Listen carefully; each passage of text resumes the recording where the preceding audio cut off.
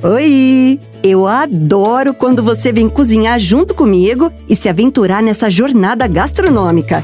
E já sabe, né? Aqui você tem muitas opções de receitas para compartilhar e fazer juntos. Ovos mexidos cremosos do Cozinha Prática.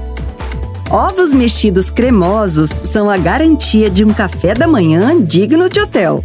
A receita é econômica e pode ser servida sozinha, com torradas, bacon e outros complementos que preferir.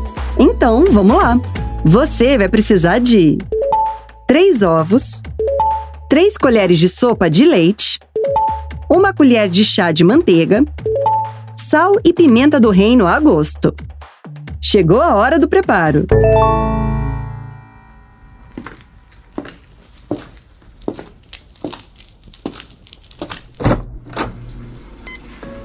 Começa quebrando 3 ovos numa tigela para ver se não tem nenhum estragado e depois transfere para uma panela.